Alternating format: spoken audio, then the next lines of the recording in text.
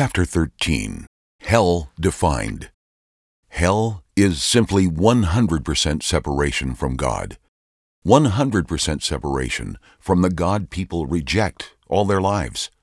Hell is 100% separation from everything God is: His love, His goodness, His nature, His attributes. All the good we experience in life comes down from God, the Father of lights, James 1:17. All the evil we experience comes from a fallen world and Satan, who originally rejected God and was cast out of heaven. A third of the angels rejected God and aligned themselves with Satan and were cast out with him. They now dwell on the earth, deceiving mankind because of his hatred toward God. See Luke 10:18 and Revelation 12:9-11. Don't be deceived.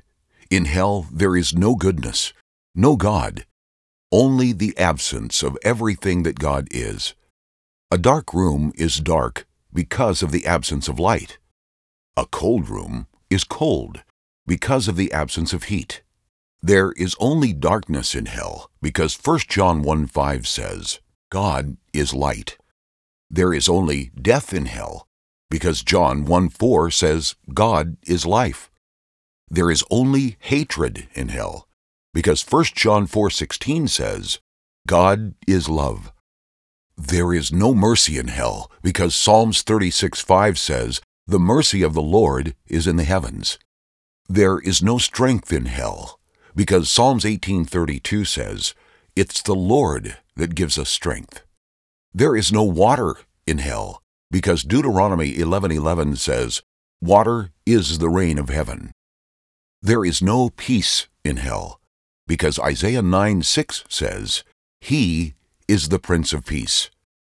Jesus says, this is the will of the Father who sent me, that all He has given me I should lose nothing, but raise it up at the last day. And this is the will of Him who sent me, that everyone who sees the Son and believes in Him may have everlasting life, and I will raise him up at the last day. John 6:37-40, New International Version. Tell everyone about the good news. Jesus is waiting with open arms today.